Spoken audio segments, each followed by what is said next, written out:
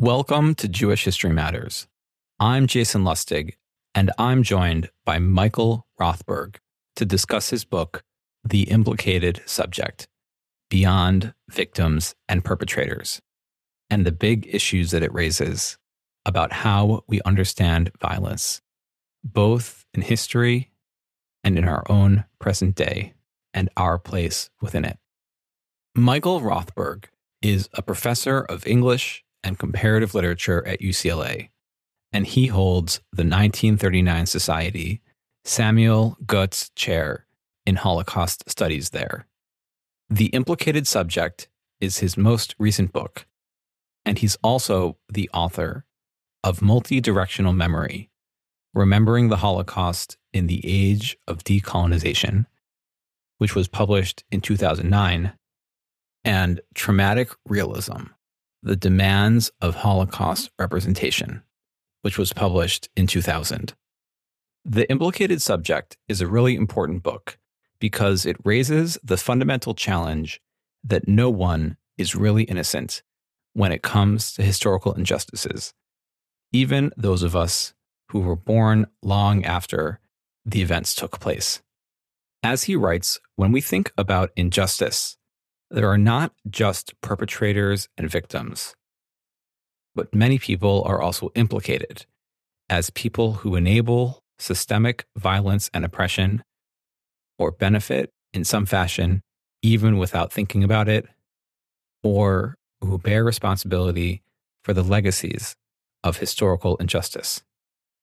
It's an important term to add to our vocabulary, to think about the history of the implicated subject, of those people who have agency over their lives, not just as passive bystanders, but as subjects, and are implicated in the history of violence and injustice, as well as systems of oppression in our own day.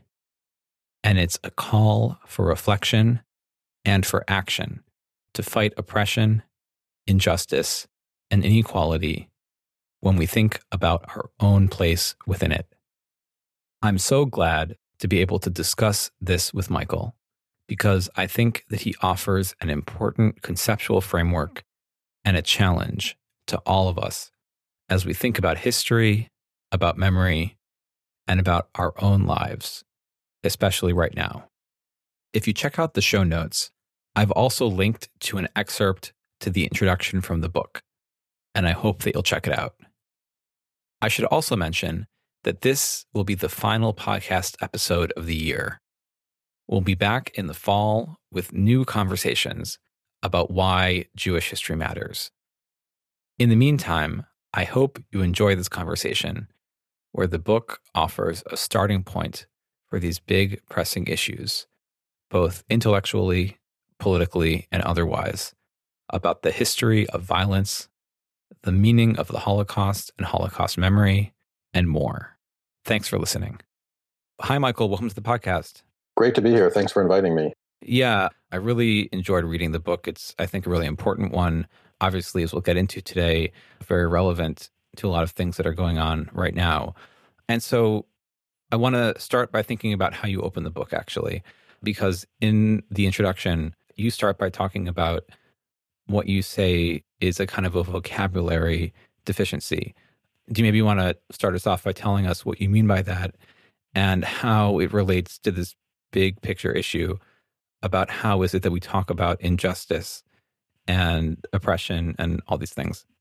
Sure. The interest that I have in the book is to provide a new way of thinking about violence and exploitation. And I'm interested in historical violence, violent events of the past. I'm interested in structures of violence, and I'm also interested in historical legacies of violence and how we can take responsibility for them.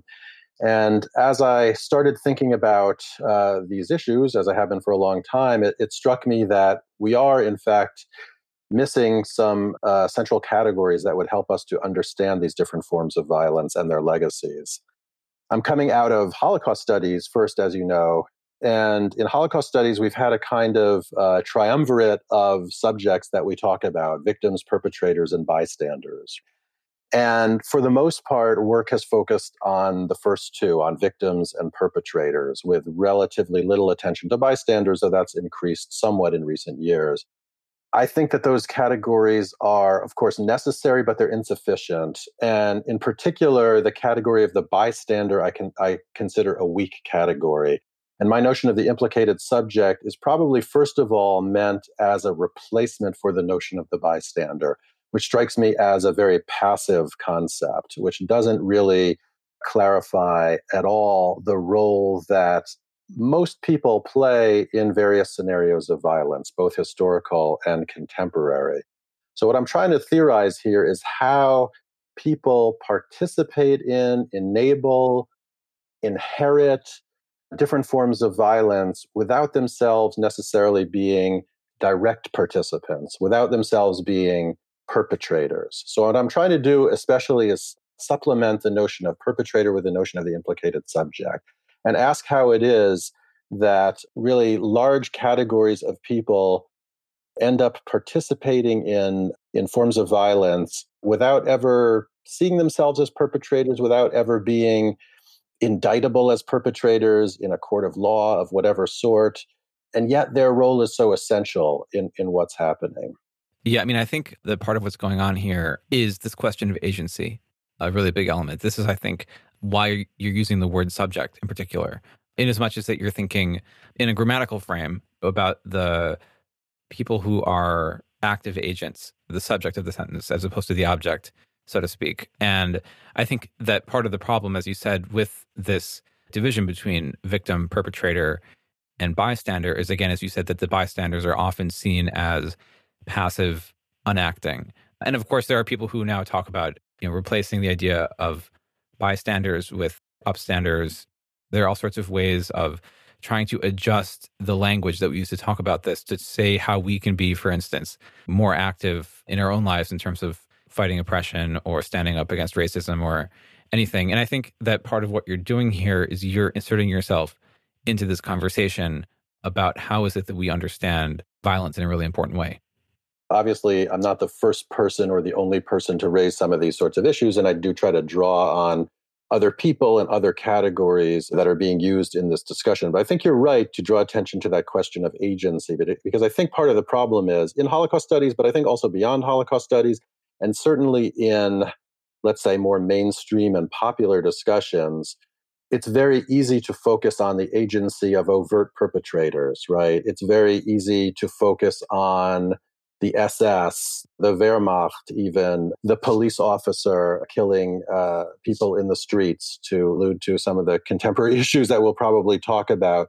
It's easy to focus on those figures of violence, those very overt perpetrators. But what I'm really interested in is what enables those perpetrators to perform the acts of violence that they perform. And my hypothesis, my argument is really ultimately that those overt acts of perpetration really can only take place when they are backed up by a much larger core of implicated subjects who, in indirect ways, are making those forms of violence possible. If you think about the Holocaust for a moment, and certainly there has been discussion of this, but again, I think we've lacked the kind of right category to describe some of these people. Think not of the people who are shooting Jews in the forests like you would see in Christopher Browning's work or what have you. Think not of the Nazi hierarchy, the prison guards, et cetera, et cetera. Think of the so-called desk murders. Think of the people who are organizing the trains, right, that are taking the victims to the camps. All those kind of enabling figures who we couldn't necessarily say are perpetrators, who we could not try in a court of law, and yet who possess, I would say, a really significant form of political responsibility for what has happened, and moral responsibility certainly as well, who make possible what happens on the front lines of perpetration, but who themselves frequently remain behind the scenes. I mean, I think this speaks to some of the other people who that you reference and you think about in the book. For instance, you spend some time engaging with the work of Sam Moyn, thinking about shifts in how we talk about human rights. And I guess part of the question here is that you're in a much bigger conversation, both about questions of human rights and the history of violence, as you said, historical and contemporary, and also about the victim-perpetrator dichotomy, or rather the victim-perpetrator-bystander division. You talk also a lot about Primo Levi, referencing and thinking about the idea of the gray zone and so on. I mean, so as you look at the broader landscape of this ongoing intellectual, cultural, very much political conversation about the nature of violence, what are you contributing to this conversation? And why do you think that it's so important that we engage with this question of implication today? Well, I think why it's important is because it's really a driving force of much of what we see going on around us in terms of events that are unfolding as we speak, but also in terms of how we grapple with the violent histories of the past whose legacies are still with us and which are still in some ways shaping what we think, what we do, how we live in the present. If you think of the United States, I'm thinking about the legacies of slavery. I'm thinking about the legacies of genocide that are both sort of foundational for the United States. And how we think about our relationship to those events is important. And it's important primarily because it shapes what is happening today and continues to shape what is happening today. You've mentioned various thinkers who are important to me. I think Levi is a good place to start in a way because his notion of the gray zone is sort of the first thing that one thinks about coming out of Holocaust studies when you think about getting beyond the victim-perpetrator binary. Because in his essay, The Gray Zone, a really important essay and well-known essay, that's precisely what Levi is trying to do. He says to us, look, we have this very stereotypical image of the Holocaust as a polarized conflict between innocent victims and evil perpetrators. And of course, on one level, that's true. The victims were innocent, the perpetrators were evil. But in fact, when you look at even the world of the camps, what you see is that there's a much more complicated scenario, much more complicated things going on, and that you simply cannot hold on to this simplistic binary view, right? He says that the camp world was not just divided into two, but it was crisscrossed with lots of different kinds of divisions and hierarchies. And what he's interested in there in particular, I think, is complicating the notion of the passive innocent victim. And what he's saying is that we have to look at the way that systems of domination solicit the participation of those they are victimizing. That's a really important insight. And if you can talk about that in the world of the camps, the Nazi camps, it seems to me you can certainly talk about that in other situations as well. And people have picked up on his idea and applied it to other contexts for sure. And Levi himself suggests that that is possible in his essay, though it's obviously a tricky thing to move from the camps to, let's say, more ordinary forms of oppression and domination. So that's a really important move, and I take inspiration from it, but it's also a little bit different from what I'm trying to do in the book. Because while Levi is interested in the way that victims, again, are brought into a kind of complicity with the perpetrators, what I'm interested in is those figures who are actually already more or less aligned with the perpetrators without being themselves perpetrators. So to stick with this example of Nazi Germany just for the moment, and again, I think it applies more broadly, I'm talking again not about those who are actively involved in the genocide of Jews or the murder of the various other groups that the Nazis victimized. I'm interested in the more ordinary Germans and the way their implicit support of the project actually made the project possible. So the people, again, who were looking the other way as their neighbors were taken away, who were working in various administrative positions, who were running the factories that were exploiting slave labor, and especially the people who were benefiting from the products that were produced in those factories, right? You bring into view, when you start to think of the implicated subject instead of just victims and perpetrators, you start to bring into view a much larger part of the population, which usually eludes our analysis, which usually doesn't play a role in the way we narrate these kinds of events, and yet I'm arguing is still essential to what is happening there. So I take inspiration from Levi in complicating these sort of simplistic, moralistic, binary frameworks that we usually apply to scenarios of violence, especially extreme violence. But I'm interested, instead of looking at the way that victims play a role in their own victimization, I'm interested in the way that members of a dominant society who are not themselves perpetrators come to support and participate in indirect ways in that perpetration. Yeah. I mean, I think this is so important for us to think about and to really engage with what's going on here. Because I think, again, thinking about Levy, for instance, one can think about and ask, to what extent did Jewish prisoners in the concentration camps, for instance, who, as he's arguing, kind of some of them fall into this gray zone, they still don't have agency in terms of their lives. They're still a prisoner in the camp. The question of agency is so important because I think that what you're suggesting here is that people have choices and people are actively doing things even if they aren't thinking about them, or benefiting from things even if they aren't actively thinking about it, in ways that support regimes of violence in various forms. Yeah, absolutely. And I think choice is interesting. I mean, I think obviously once we leave the realm of the camps, as I think that we need to in thinking about these issues, then of course we're in a realm where people have various degrees of agency, of choice, that prisoners in the camps would not. I mean, Levy wanted to insist, I think, in the gray zone, that even in that extreme zone of exception, there were still certain kinds of choices that people were making, and differences in the way that people behaved, and yet that was so obviously overdetermined and structured by the system that the perpetrators had set up, right? But when we leave the camps, obviously we're in a realm where we have a great deal more freedom. But I want to insist that, and this is also, I think, what you're saying, that not all of those choices are actually conscious choices, or at least the most important choices are not necessarily conscious choices. In other words, for me, it's not important, or it's not essential, rather, that implicated subjects are conscious of their implication. I think most of the things that we do that contribute to the various forms of inequality, exploitation, injustice, violence that are taking place, we do without necessarily being aware of it. So that is to say also that part of the project of the book is to make us more aware of the way that we are playing those kinds of roles without necessarily being conscious of it.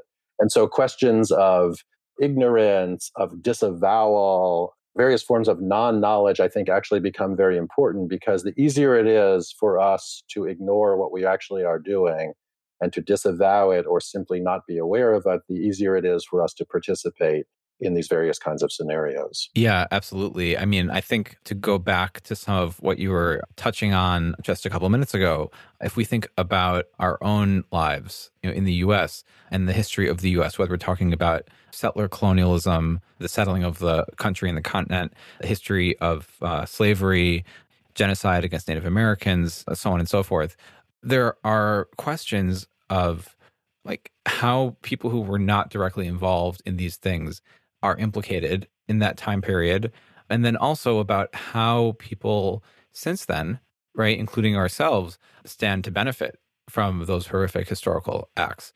Part of what you're essentially arguing here is that nobody is, and I'll just borrow the words from the back cover of the book, which are just great. You say that when it comes to historical violence and contemporary inequality, none of us are completely innocent. And I think that a big part of what you're doing here is you are engaging with this question of not just what do we do in times of violence and injustice, but how do we engage with those things from the past? And I think that that's just a very big question to which there's not a lot of very good answers to these things, but you've offered us a really interesting approach. Yeah, thanks. Yeah, no, I think that gets at definitely one of what I see as the key aspects of the book, which is this notion of what I call diachronic implication. That is, our implication in histories of violence that we may not have lived through ourselves, did not participate in because we weren't even alive at the time. And so that's another example where, yeah, where the question really of choice or conscious participation is really fully out of the picture, because we're talking about things that unfolded before our time, but crucially, whose legacies live on. And that's really the key point. I'll say that, yes, what I'm aiming for in the book is indeed a broad kind of account, right? So my notion of implication and the implicated subject, these are broad categories that are in some ways offered as umbrella categories under which different kinds of implication can be found, and that they do indeed, let's say, implicate very, very large groups of people and probably all of us in some way or other. I think what's important, though, is once you make that kind of broad claim, what really matters is the analysis that follows from it. And that has to be done in very specific circumstances. So it may be true that in some ways we are all implicated in global capitalism, but we are certainly not all equally implicated in global capitalism. And those differences really matter. And so the work of the book, I hope, and I think the work of the category, as I hope it can be used by others, has to also be a work of differentiation and specification, right? How does this play out in particular histories, in particular situations? But to take that larger question of how we think about our implication in historical violence, which again, as Americans, is certainly a really important one, but it goes for other countries as well, of course. I think one of the most important distinctions, and I take it from Hannah Arendt, who also was in dialogue with her friend, the philosopher Karl Jaspers, and that is the distinction between guilt and responsibility. I think when we think about historical violence, we have to make a very fundamental distinction, which is to say, we who have inherited the legacies of, let's say, genocide and slavery in North America, we are not guilty of those crimes that took place before we were born, maybe before some of our families even moved to this continent, right? We are not guilty of those crimes. And yet, by virtue of benefiting from them, from being beneficiaries, we bear a kind of responsibility. And that is what I'm interested in thinking about in the book. And Jaspers, in fact, was one of the first inspirations for thinking about this issue. So Jaspers wrote a really important book called Die Schuldfrage, The Question of German Guilt, published right after the war in Germany, right, where he was addressing the German public and trying to get them to understand what kind of responsibilities they had for the Nazi regime and for what had just happened, right, in Nazi Germany, including the Holocaust. And he was responding to his fellow citizens' rejection of the Nuremberg trials and the rejection of ascriptions of collective guilt to the German people. And his argument was, in fact, that no, the German people are not collectively guilty, but in the terms that I would want to use, they may well be collectively responsible. And so he was working with the word guilt, and he divided guilt into 4 different categories. And it's particularly the first 2 that are really important to me. He distinguishes between criminal guilt and what he calls political guilt. Criminal guilt is always individual, right? And it's always based on what an individual has actually done. So this is the realm of perpetrators, right? Perpetrators are ones who are criminally guilty in Jaspers' terms, who bear individual responsibility for their participation in crimes against humanity or whatever kind. Political responsibility, on the other hand, accrues to those who are members of a particular polis, a particular political collective. In other words, citizens. So as citizens of Germany, Germans bore a political responsibility for what had just happened in Nazi Germany, even if most of them were not perpetrators and were therefore not criminally guilty. For those who are indicted for crimes, you bring them to trial, you try them, you punish them in whatever form seems right. For those who are political responsibility, then how does one respond to that? And for Jaspers, it was some form of reparations that was appropriate. And I think that's also really useful for us in thinking about it. Now, I prefer to shift from the notion of political guilt to the one of political responsibility, because I think by repeating the word guilty actually clouds the issue a little bit. So Jaspers, though, was writing right after the war. So when he was thinking about these issues of criminal guilt, of political guilt, of what he called moral guilt and metaphysical guilt, he was really thinking in a very immediate terms of the present. And he couldn't yet anticipate, it seems to me, that these very questions would also continue to be very live, both in Germany and in other contexts. So what I'm interested in, especially, is in thinking about how Jaspers' notion of political responsibility plays out over time, right, historically, especially over generation, right? What happens when the next generation of Germans is born?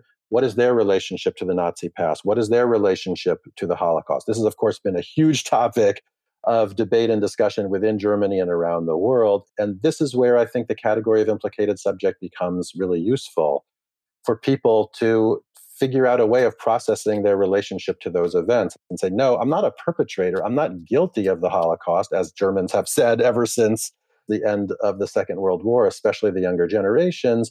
And I would say that's absolutely right. You're not a perpetrator. You're not criminally guilty, but you are an implicated subject. You are politically responsible. And I would say the same thing about myself, right? I am not guilty of the crime of slavery. I'm not guilty of the genocide of indigenous people in the Americas, but I'm certainly an implicated subject. I'm certainly politically responsible by virtue of my position in the present. Yeah, I mean, I think that the spectrum between guilt and responsibility is a really, really critical thing for us to unpack and think about, because, of course, not everybody is actually guilty for something that happened in the past. Certainly things that we individually were not even potentially alive for, or perhaps our ancestors came to this country after those things took place, but we still perhaps have benefited from them in some way, or at least we bear some sort of responsibility for what took place, even if we or our ancestors were not directly involved. And I'll add on to that I think that part of what's really just so fascinating, and there's just so much that we can peel away here in terms of the different layers, is that it seems to me that this set of issues is so clearly and closely related to your thinking about what you've called multi-directional memory. There you're talking about a shift from a competitive approach to memory, where different groups say this is my issue pretty much exclusively, to one of these things where memory can be shared.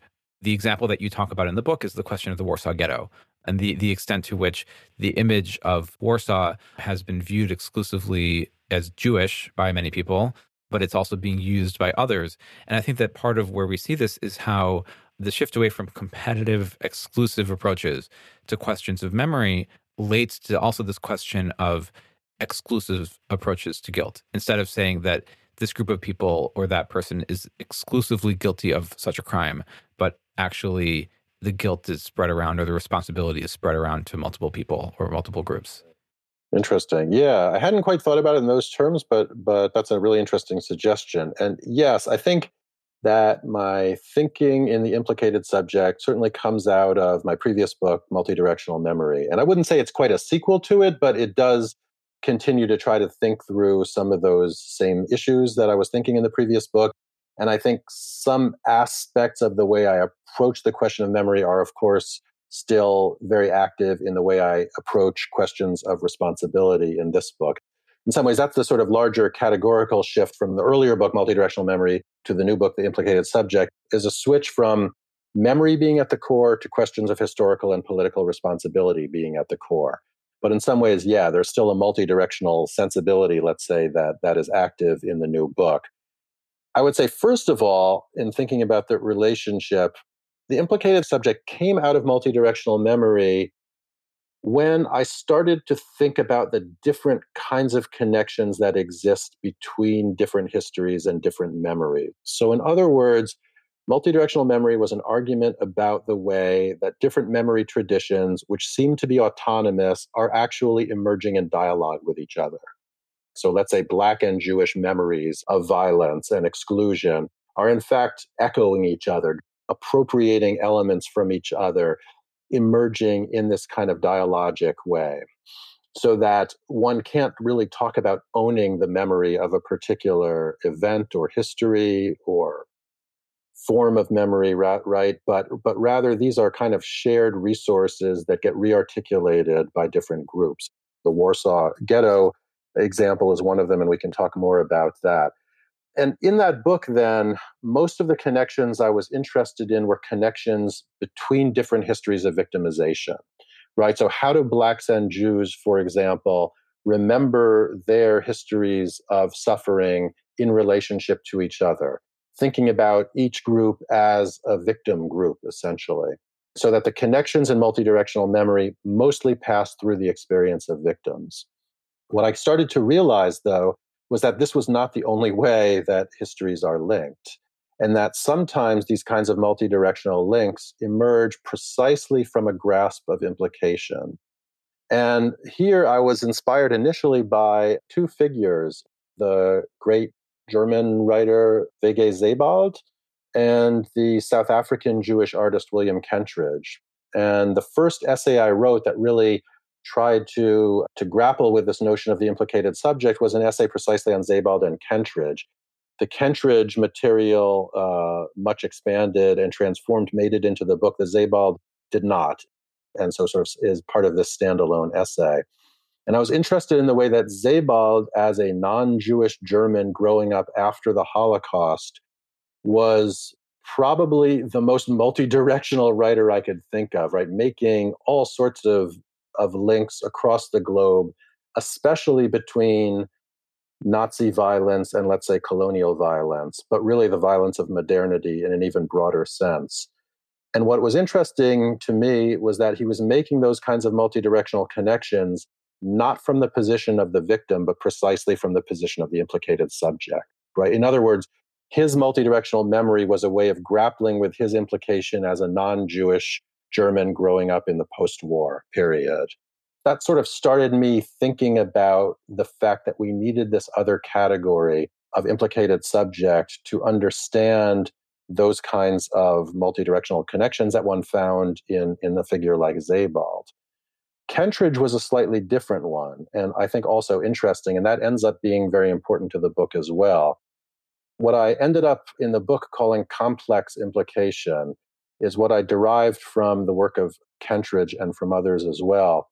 What that is a recognition that the legacies we inherit are often very contradictory, right? So Kentridge's work is very much focused on contemporary South Africa. And especially during the 90s, he did a series of animated films about South Africa's transition from apartheid to representative democracy. What was really fascinating to me was within that film series, you started to get these kind of echoes of the Holocaust as well. And so I was trying to figure out what was going on there. What was the connection between apartheid and the Holocaust? And it turns out to be a really complicated one in his work. But what it led me to, in terms of a kind of takeaway, is this notion of complex implication, which is to say that we can inherit histories of victimization, as I think we do as Jews, but that doesn't prevent us from being implicated in other forms of violence, both historical and contemporary, things that are unfolding in the present. So Kentridge was trying to understand what it means to be white and Jewish in South Africa, to be implicated in apartheid, categorized as white, a beneficiary of that racist system, and at the same time have these historical links to Jewish suffering. And how do you think about those two things together? One of the things that we've kind of been scratching at the surface of, but I'm hoping that we can really dive into, is what we take away from this set of ideas about implication. You've thrown out a whole range of writers, thinkers, artists that help to provide us with a toolkit for thinking about questions of violence. And so, in conversation with so many other people within the book and also outside of it as well, how do you think that this conceptual framework can contribute to our thinking about contemporary issues? And I say this particularly while we're recording this right now in June. This is a moment when people are protesting all over the country. So how do you think that your ideas that you've been developing and the idea of implication in particular, how do they contribute to a conversation that we perhaps should be having, as a country as a whole? I would say that the issues that I address, both in multidirectional memory and the implicated subject, are issues that are playing out right now in the United States and around the world. The questions about historical memory, about comparisons between the present and the past, questions of political violence, of police violence, all of these things are very much live, and they're issues that I try to address in the books. I don't believe that I have all of the answers to these questions, and I certainly don't have all the answers to our current situation, which is changing so rapidly and producing such confusion, I think, in many of us. The implicated subject does begin with the example of the killing of Trayvon Martin. And so we are in a moment that is indeed very similar to that, and now really grows out of that moment and the moment around the killing of Trayvon Martin. The killing of Trayvon Martin is one of the things that gave rise to the Black Lives Matter movement. And the Black Lives Matter movement is obviously only becoming more important with every passing day. What I tried to do in the book is to say, yes, the Black Lives Matter movement is probably the most important social movement that has arisen in the last few years. How can we think about that for people who are what I call implicated subjects, right? In other words, how do people who are in fact benefiting from the structural racism that Black Lives Matter is making visible, how do we think about our position in relationship to this movement, in relationship to the violence that it's responding to? How do we think about our tasks for the present? And I focus in particular on a kind of social media campaign that arose after the acquittal of George Zimmerman, which declared, "I am not Trayvon Martin." And it was kind of a website that became a Tumblr site. And it collected various testimonies of people who said, "I am not Trayvon Martin. I am rather, let's say, a beneficiary of white supremacy. I am someone who has not had to confront the kinds of issues that African American youth have." And I found this a really interesting strategy, right? To try to craft a political position not based on identification, but in some ways on what I call non identification.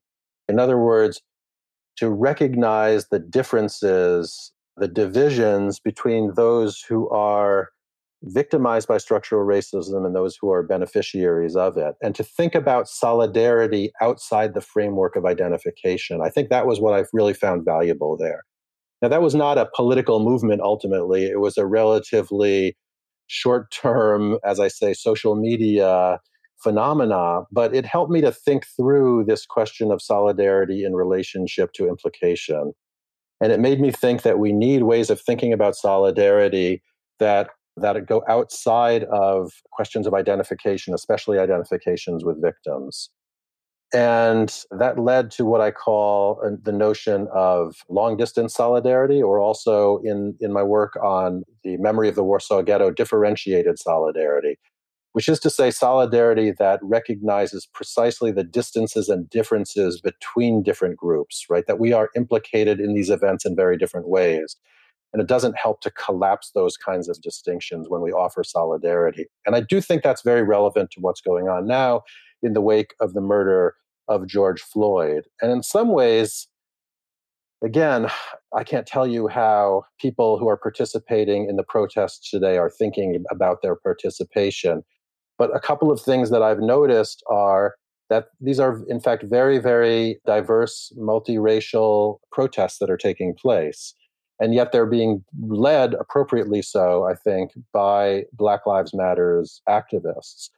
And so a lot of white people are participating, and I have to see them as participating in some ways because of their recognition that they are implicated subjects, right? That this is something that they are involved in, that they are part of, even if, again, they are neither the perpetrators of some of these acts of violence, whether vigilante violence or police violence, nor are they certainly the victims of those forms of violence, if we're talking about white Americans. And yet they are part of the society that allows these things to happen. And they're trying to reject that complicity, that implication, that participation. And I think that's really important. Yeah, I think that part of what is going on here in the world at large is that we're living in a complicated world. And a lot of times I think people need the words to describe what's happening around them or to give form. As you said, we have a vocabulary deficiency. And I think this applies to a lot of issues and not just to the current protests or police violence or whatever. I think that ultimately part of what is important here is the way in which this conceptual framework can not just help us to understand it, but also help us to talk about these issues. The fact that the two of us as white men, right, talking right now on the podcast, are implicated in this whole set of issues, even if we are not ourselves directly involved in the events themselves. Yeah, absolutely. I think what scholarly work can do at its best, and I don't exaggerate the importance of it, is precisely to provide vocabulary and conceptual frameworks. And we need multiple ones, right? I'm not trying to say that I have, again, all the answers, or I think that we should need to think everything through the categories that I have come up with. But if they can help us to illuminate what's going on and our own positions in relationship to what's going on, obviously, I would think that's a good thing. And so I don't think that we are implicated subjects is going to be a political rallying cry. And yet, I think recognizing ourselves as implicated and as implicated subjects at its best could both lead to a certain kind of modesty, right, on the part of people who are not the frontline victims of the kinds of violence that are being protested, a kind of modesty, but also, I hope, a kind of inspiration for being part of it, right, for wanting to express solidarity, but not solidarity that appropriates or displaces the position of victims who are on the front lines of this experience. Some people might look at this set of issues and say, okay, this is an important approach. This is an important way of thinking about it. But why are we starting with the case of Jewish history in the case of the Holocaust as the starting point for that conversation? And of course, in the book itself, as you mentioned, you actually do begin by talking about the killing of Trayvon Martin. So you're not actually starting with the Holocaust chronologically speaking in terms of how the book progresses. But in a lot of ways, and this, of course, I think partially just relates to the fact that, you know, you're a scholar of the history of the Holocaust and of Holocaust memory. And so that's just where you're coming from. But ultimately, why is it that we should care about Jewish history, the history of violence against Jews, of persecution, the history of the Holocaust, in terms of understanding contemporary conflicts and oppressions? Well, I would argue strongly that we should not be thinking of Jewish history or Jewish experiences as exceptional, right? And as somehow uniquely positioned to help us understand the world in which we live. That said, I think it still, of course, can be a resource for understanding the world in which we live. And as scholars in Jewish studies or in Holocaust studies, of course, I think we have a responsibility to start where we are and to try to think through the issues in those terms. So I do think that Jewish histories, let's say in the plural, can be illuminating for the present. I don't think they should necessarily be privileged. And so a lot of my work, especially since multidirectional memory, but I think you can see some of it in traumatic realism as well, especially in the conclusion to that book, which was my first book, has been about, I would say, deprovincializing Holocaust studies and therefore Jewish studies more broadly, of seeing how we can put our expertise in Jewish studies or Holocaust studies into dialogue with expertise coming out of other fields. For example, in multidirectional memory, I wanted to, as the subtitle of the book puts it, how do we remember the Holocaust in the age of decolonization? More traditional scholars in Holocaust studies would reject that framework right from the start. What could the Holocaust possibly have to do with the history of colonialism and decolonization or the history of slavery?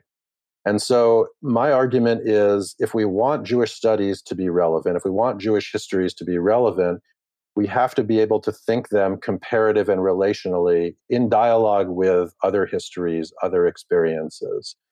If we're situated in the United States, I think there's a kind of ethical but also intellectual imperative to think those in relationship to the histories of African Americans and Native Americans, of other immigrant groups. And so I think Jewish studies at its best is going to be in a kind of open dialogue with other traditions. It doesn't mean giving up on what we do.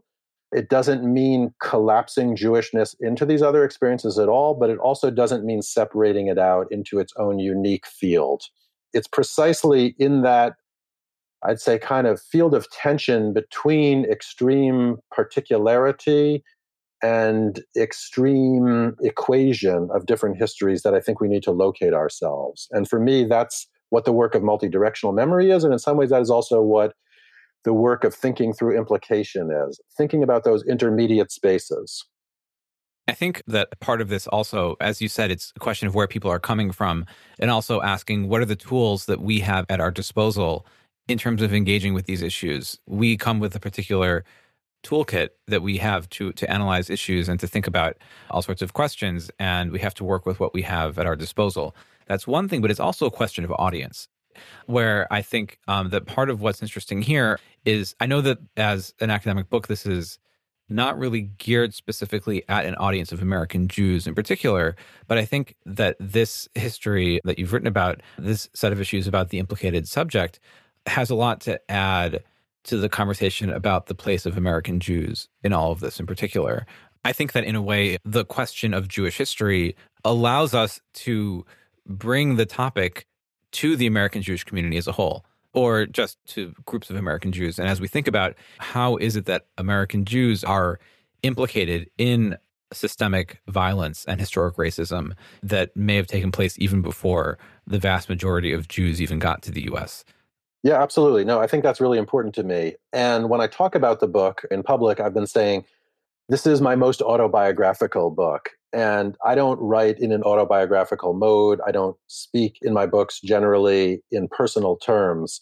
But this book really grew out of certain autobiographical experiences. And in some ways, yeah, for me, this is where Jewish history really is essential in my own thinking. It grew out of my own experiences as a Jewish American, growing up in a context of racism, right, in which I was a beneficiary. I was white. And it was in particular, I remember very clearly these conversations I had shortly after college with other Jews about our responsibility vis-a-vis slavery, especially, but I think also genocide of Native Americans is also relevant there. And people saying to me, "What do I have to do with slavery? My family immigrated long after slavery was over." And it was clear to me that this was not an adequate response to the question of racism in America and the legacies of slavery. But I didn't really feel I had the vocabulary at that time for describing the form of responsibility that I thought was active there, the form of kind of indirect responsibility, not guilt, right, but historical responsibility that was at play. And so, in some ways, writing this book was about trying to find a framework for these arguments that I was involved in decades ago about what our position is as white Jews in the United States in the aftermath of slavery and genocide. So, yeah, I think that's a really important dimension of the book is it's about trying to understand myself and those of others in my position in relationship to these histories of violence that it would be easy, or it is easy for some people to disavow. That's not my history. I'm not part of that. I'm not involved in that. And to try to build a kind of intellectual argument for why, well, in fact, you are, right? You are implicated in that. You are an implicated subject and you bear a certain kind of responsibility, just like young Germans today bear a certain kind of responsibility for the Holocaust, even if we would never want to say that they are guilty of that. Right. And here I kind of want to shift gears and talk about a separate set of issues where I think that the question of the implicated subject and this question of comparison and this question of to what extent we have or do not have the language to talk about contemporary issues of violence and oppression really comes to the fore, which is a recent controversy surrounding the figure of Achille Mbembe. And really, this is tied in with so many of the things that you're engaged with. And you also have written about this recently as well, about the question of comparison with the Holocaust, the question of exclusivity of memory, the question of to what extent different individuals and different groups are implicated in different things. Do you maybe want to get us started off there by briefly explaining a bit about what's been going on there? And then I want to think also about how these ideas about implication and these ideas about memory, just to give another example of thinking about how these ideas actually come into play in the real world, so to speak. Sure. So this is a case involving Achille Mbembe, who is probably the most prominent African intellectual working today. He's a historian and a philosopher. He's from Cameroon originally, but has been based in South Africa for quite some time. And this controversy began when calls arose from German politicians and media figures to disinvite him from a cultural festival, the Ruhr Triennial, which was supposed to take place in Germany this spring. Now, the event itself was actually canceled because of the coronavirus and everything that followed from that. But nevertheless, a somewhat conservative German politician named Lorenz Deutsch wrote an open letter accusing Mbembe essentially of anti-Semitism and Holocaust relativization. The evidence he took from a couple of Mbembe's writings and from his alleged association with the BDS movement. What interested me especially were the passages that Deutsch singled out from one of Mbembe's essays, The Society of Enmity. And Deutsch's accusations were then picked up by Felix Klein, who is the German Commissioner for Jewish Life and the Fight Against Anti-Semitism, which is a recently instituted federal position in Germany. They had to do with this nexus of essentially the Holocaust, Israeli occupation, and apartheid.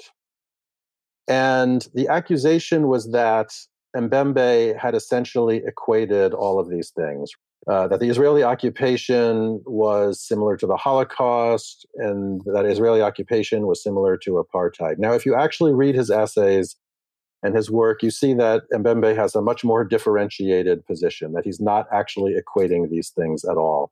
But in Germany, even bringing these together, let's say in the same sentence, in the same conceptual framework, in the same essay, is to commit a kind of fundamental sin, which is inexcusable and which leads immediately to charges of anti-Semitism. So even to think about what Israeli occupation might have to do with South African apartheid is already to declare yourself an anti-Semite, according to the German logic, despite the fact that many Jews and even many Israelis are making the same kinds of connections.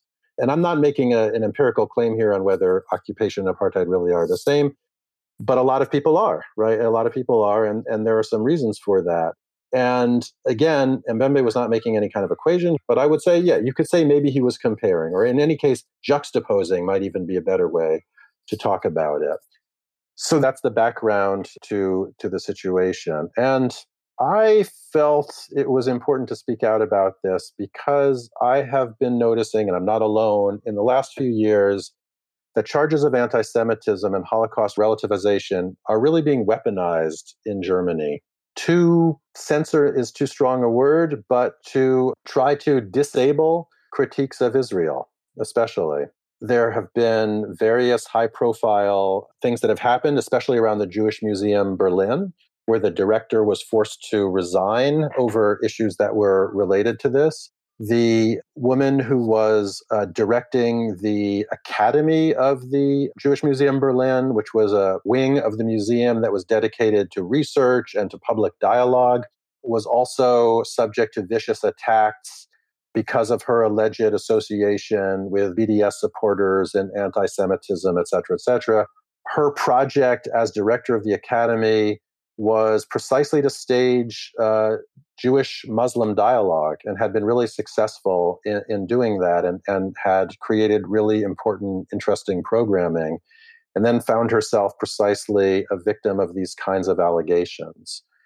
And to be sure, there is sometimes anti-Semitism that creeps into critiques of Israel. No one would deny that. I'm certainly not denying that. But in all of these high-profile cases that I have seen in Germany in recent times, that simply isn't the case. I just don't believe Mbembe is an anti-Semite. I don't believe that the director of the Jewish Museum, who's a scholar of Jewish studies, was an anti-Semite. I don't believe that the director of the museum's academy staging these great dialogues about Judaism and Islam, about anti-Semitism and Islamophobia, was an anti-Semite. And so something is wrong right here. I think there's something going on in the discourse that has to be addressed. And so that's what I've tried to intervene in. Yeah, I mean, I think like a big part of what's going on here is this debate about Holocaust comparison and the extent to which one can or cannot or should not compare various contemporary developments with the Holocaust, whether we're talking about the occupation of the Palestinians or whether we're talking about detention centers or, if you want to call them, concentration camps, as some people have on the southern border of the U.S. Last year, there was a huge brouhaha surrounding how some people very prominently use the term concentration camp to refer to the U.S.'s treatment of migrants and immigrants. I think that what's at stake here is really this question of comparison. And that goes back in some ways to language, which is, do we have the language to describe events that are taking place around us? And the way in which the Holocaust is a useful tool in terms of making these comparisons sometimes, and how it is often seen as inappropriate by some people.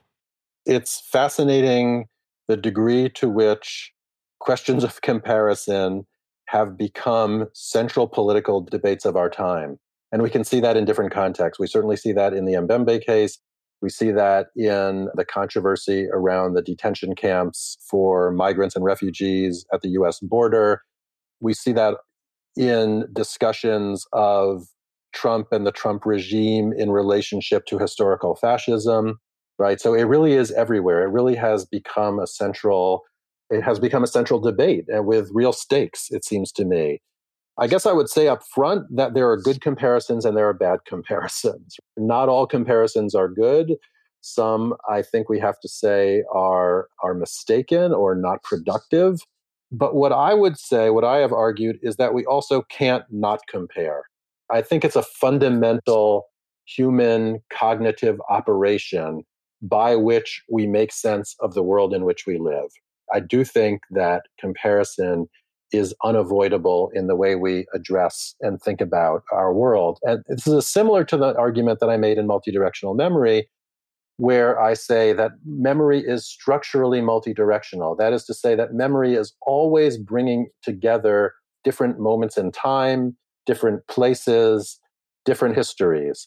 And so that comparative dimension of memory is inevitable. It's always there. Again, it doesn't mean that all of those comparisons are good, that we want to support them, so to speak, but it's also something that we can't avoid. So we need a kind of ethics of comparison. We need to find ways to think in complicated fashion about the kinds of links that we perceive and that people are articulating. In Germany, just to stick with the Mbembe case for one more moment at least, this is such a charged issue because the uniqueness of the Holocaust has become, I would argue, a foundational cornerstone of official German identity. That is to say, taking responsibility for the Holocaust as a unique evil has become fundamental to the way that Germans, at least in an official sense, public sense, think of themselves. In the private sphere, I think it's completely different. But in terms of public discourses, official discourses, this is where we are. Now, Germany is often taken as a model of how a society should come to terms with its own crimes. And I think there's a lot of good reason for that. I think what has happened in Germany is, in fact, quite impressive in many ways. But there are a couple of things that we have to add to that discussion. One is that it took decades for that to take place. Immediate post-war Germany was not a place where Holocaust memory was prominent, where taking responsibility for the Nazi past was a prominent part of anybody's way of thinking. This really emerged in the 80s and the 90s and kind of culminated in 2005 with the opening of the Memorial to the Murdered Jews of Europe in Berlin, right? This enormous Holocaust memorial in the nation's capital. It's an impressive memorial, whatever one thinks about it. So it's a somewhat late coming kind of identity that has emerged, this German model of taking responsibility for the past. That's one thing to say. The other thing is that as it has developed in recent years, I think it's started to produce certain perverse effects. As it solidifies a national identity, it also becomes a way of excluding others. I have a project with the migration scholar Yasemin Yildiz where we're looking at the way that immigrants and post-migrants in Germany, especially Turkish Germans, negotiate with German Holocaust memory culture. And they are faced with a kind of what we call a migrant double bind, where on the one hand, they're told, in order to be German, you have to remember the Holocaust. And on the other hand, they're told, this is not your history. It has nothing to do with you. And you're probably anti-Semitic anyway. So stay away from the Holocaust memory. And so it's become a kind of disciplinary tool, I think, by which majority society disciplines various kinds of minorities, especially those who are considered Muslim. And here's where it starts also to connect to the question of Israel. And Mbembe, though he's not German at all, got caught up, I think, in this very dynamic and becomes a kind of external victim of this same disciplining process that you see in relationship to German minorities and migrants, where he's being told, you don't have a right to talk about the Holocaust, you're not talking about it the right way, therefore you are also an anti-Semite. There's so much to think about here. One thing that I want us to dive into a little bit is this question of why all of these issues matter. I think, as you just put it a moment ago, the issue of comparison has become fundamental political and cultural issue of the day. Can you compare contemporary authoritarianism with 20th century fascism? And I think that part of what we see in the book that we were discussing before is how these issues come to the fore in these debates, right? Again, I think with Mbembe and with what happened to the director of the Jewish Museum in Berlin, these are kind of, to some extent, one might say, internal squabbles among academics and intellectuals. But it's also very much about the place of memory and the place of history in our present. I think that in the case of Mbembe, part of what is interesting is that we see in the response to his comments, both from the German side and also in terms of the question of the persecution and how we understand the historical persecution of Jews, is the way in which how people who are persecuted in one arena, this is what we talked about, in terms of the implicated subject, how people who are persecuted in one arena, thinking about the history of the Holocaust and the broader history of anti-Semitism, are privileged in another. And the idea of the uniqueness of the Holocaust and of anti-Semitism is actually, I would argue, a kind of privilege, right? That perspective is a sense of the kind of pedestal upon which some people place hatred of Jews on this pedestal as, like, so to speak, the longest hatred, right? Unique, cannot be compared to, etc. The sense of the Jews as being the ultimate victims, in a way, I would argue, actually is a sense of privilege.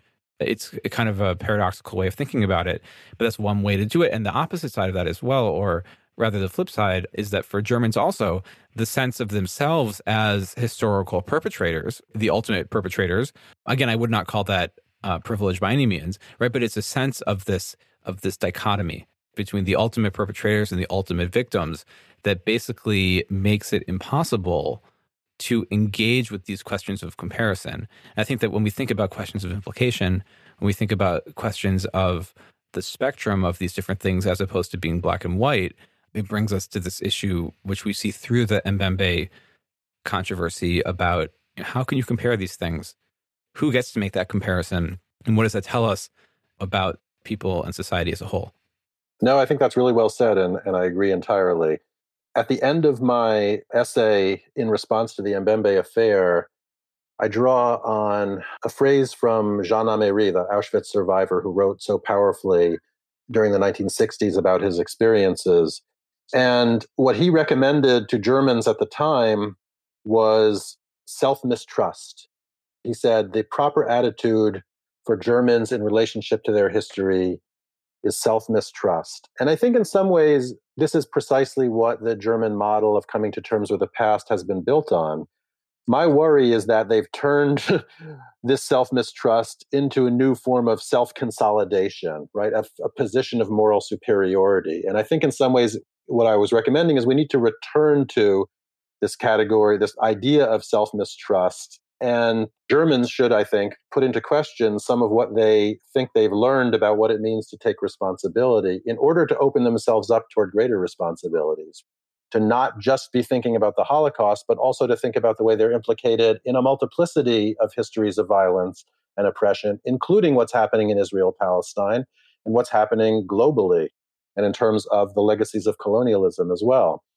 What I would say now, also in response to your question, is that probably we Jews could use a little self-mistrust as well, that we also need to complicate our position as what you say, ultimate victims. And I think especially those of us who are white, who are located in the United States, but also in many other places around the world, we're in no position to see ourselves only through a victim frame. We really need ethically, politically, morally, spiritually, probably as well, though that's not my terrain, to think of ourselves not just as victims, but also as implicated subjects, and to think about the way that we are, in fact, tied into various forms of structural racism, exploitation, oppression, and that we play roles, even if we're not perpetrators, as implicated subjects. And so here I think the concept that I develop in the book of complex implication, I hope can be a really useful one, because what it says is it's not a zero-sum game, which is one of my mantras from multidirectional memory. If we have a history of victimization, it doesn't mean that we can't also be aligned with perpetrators. And if we're aligned with perpetrators, it also doesn't mean we have to give up our memory of victimization. So I'm not saying that Jews should forget about the Holocaust. I'm saying we need to integrate our memory of the Holocaust and our memory of other examples of Jewish suffering into a more complicated picture in which we are also on the side of the beneficiaries and the privileged, in which we are also implicated subjects. And that complex grasp of implication, I think, is probably the best grounds for forging solidarity with other groups of victims in the present. In other words, I do think there's a powerful mix there of both seeing yourself as part of a tradition of suffering and victimization, and also in the current moment as part of a structure of privilege that I hope at least can motivate people to new forms of what I've called differentiated solidarity, where they don't try to take the place of victims, but they try to situate themselves in proximity to current histories of violence. If I could ask one more thing to follow up on that, the question is, where do we go from there? As we think about this question of complicating our understanding of the history of the Jews on the one hand, right? The history of injustice, broadly speaking, how do we translate or mobilize these ideas and these frameworks that you're talking about here, about implication, multidirectional memory, so on and so forth? How do we mobilize them to serve a greater purpose, to fight against racism and structural inequality, essentially in our own day? I think history does matter. I think history is illuminating. I think history does help us understand what appears to be a very chaotic world. I think I would go back to the two fundamental dimensions of comparison, which are the one hand, making connections between disparate events, on the other hand, making distinctions between disparate events. And I think that process of historicization, the process of studying, teaching, learning history is all about both of those things that are involved in comparison. Seeing the connections to what came before, but also seeing the differences, right? How is what's happening now related to what happened in the 60s, in the kinds of revolts and rebellions that took place in the 60s? Sure, there are some connections, but there are also going to be some important distinctions. How are Trump's politics like fascist politics of the 30s and 40s? I think there are real connections. I think there are real distinctions. I think both of those need to be held together if we want to understand what's happening. To return to my point earlier, I think comparison is a fundamental cognitive process. I think it's essential also to thinking and acting politically.